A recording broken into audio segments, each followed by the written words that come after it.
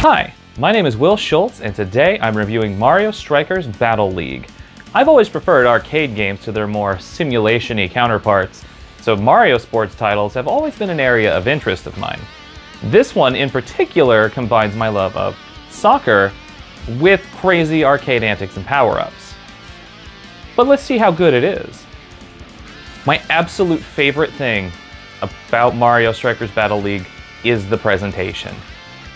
Oh my goodness, I am in love with how this game presents itself. Mario Strikers has always had kind of an over-the-top sort of aesthetic to it that is maintained in Battle League. The Hyper Strike animations have this wonderful, cel-shaded, almost kind of sketchy filter to them. Everything looks really great. The match intros go way harder than they need to. Special animations for scoring goals and winning matches or tournaments. Everything about this game's presentation is phenomenal and is my favorite part of the experience. But that isn't to say the gameplay isn't up to par. Mario Strikers Battle League is a fast-paced, frantic, chaotic, soccer-esque experience. I say soccer-esque because there are no fouls. You can just tackle somebody who is not even on the ball, and absolutely no punishment will come to you. The other team will get a special exclusive power-up that only their team can pick up, but sometimes it's worth it. That was really the hardest thing for me to come to terms with. When I started playing Battle League, I tried to play it like a soccer game, and that was a mistake. Battle League is about being aggressive and fast-paced and not being afraid to tackle somebody. You need to play this game like the bad guys in an 80s sports film. That's how you have to approach it. You need to be as Cobra Kai as you possibly can. Mario Strikers Battle League also has a honestly refreshing amount of complexity to it. You can play the game on a very surface level with basic passes and shots and tackles, and you'll probably do fine.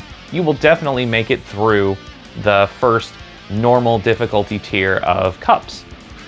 But there is a layer of complexity in there.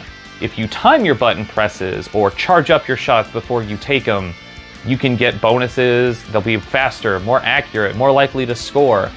But if you are trying to play with just the really simple, basic passing, shooting approach, you are going to struggle against someone who is able to make the most of those more complex mechanics. You won't be right out of the running, but you're going to have a hard time. If you don't believe me, finish all the normal cups and take on the Galactic level circuit. That's where the opposing AI will really start to play nasty. And you'll find out that you need to get those mechanics down if you're going to have a real shot. I've won games without using them, but man, they were close. But this two-tier complexity isn't necessarily a bad thing. My son, who is, on the younger side of things, he can play the game with some success. He can win matches against lower level AIs and have a great time doing it.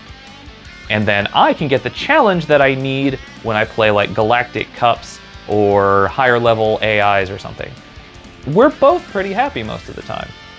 Another layer of complexity gets laid over top of the mechanics with the gear system. You can equip characters with different pieces of gear, helmets, boots, body pieces, gloves, the works.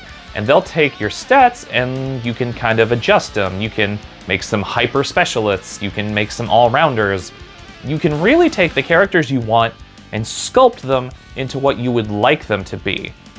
I found that pretty refreshing because I don't know about you, but sometimes I would like a powerhouse of a player who isn't Donkey Kong or Bowser or Wario. Maybe I want Toad to tackle like a freight train. And with gear, he can. My main complaint about Mario Strikers Battle League has got to be that it's pretty light on content, to be honest.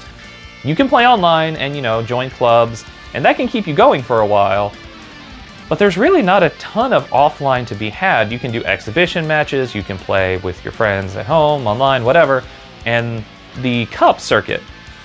What I would call the main single-player mode for Mario Strikers Battle League is really just two tiers. You beat them all the first time, and then you unlock the Galactic circuit, which is the same cups, but the AI is more difficult. And then after that, that's it. The roster is also surprisingly small. Like, where's Daisy? Where's Daisy? Daisy's nowhere to be seen. I'm sure they're gonna add Daisy and more characters later as DLC.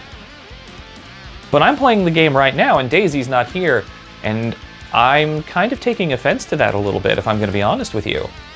This almost reads like part of a slightly worrying trend where these Mario sports games come out, they're fairly content light at launch, and more stuff gets added later. The problem in this comes from the fact that Nintendo can kind of take a long time to add new content to these games. So we might get another round of cups, we might get some different cups, we might get some new characters, but how many of us are still going to be playing Battle League by the time that happens? I'm not saying that we need a ton of stuff, but we need a little bit more than we have right now. It wouldn't be a Megadad's review if I didn't come and tell you about how family-friendly this game is. This may surprise you, but this Mario sports title is pretty darn family-friendly. The only real thing that's going to keep the youngest of players from enjoying the experience is the mechanical complexity. But as soon as your kids can get a handle on that, this game is fun for the whole family. It's the same family-friendly sensibilities that you would expect of a Nintendo game, especially one with Mario's mustachioed face on the cover. Mario Strikers Battle League is more or less what I wanted it to be. It's a fun, action-packed, soccer-ish experience that's tons of fun, fast-paced, and just feels like a good old arcade sports game.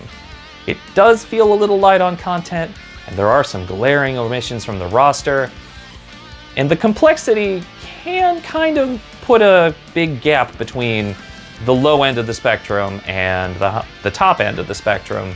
But honestly, I think Mario Strikers Battle League is a great time, and if you're interested in arcade sports and you've got someone to play with, you should definitely give it a shot.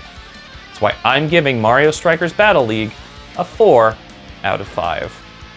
Thank you so much for watching this Megadad's review of Mario Strikers Battle League.